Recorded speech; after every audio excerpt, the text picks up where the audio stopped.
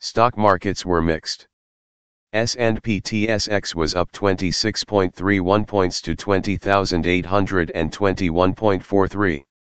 Dow Jones Industrial Average was down 74.73 points to 35,369.09.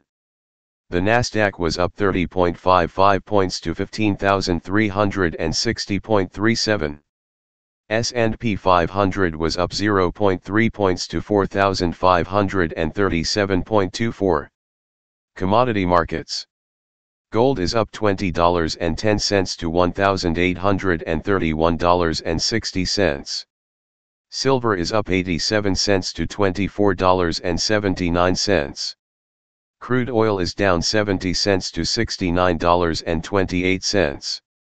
Copper is up 3 cents to $4.33. Natural gas is up 7 cents to $4.70.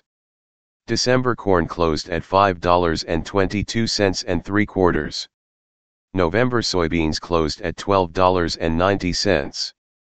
December wheat closed at $7.14 and a half. The Canadian dollar is 1.2522. Highlights of today's news. Toronto home prices rally 13% due to lack of listings. US dollar weakens after payroll data. Oil slips on weak economic data. Yields on bonds rise. US investigating fatal Tesla crash.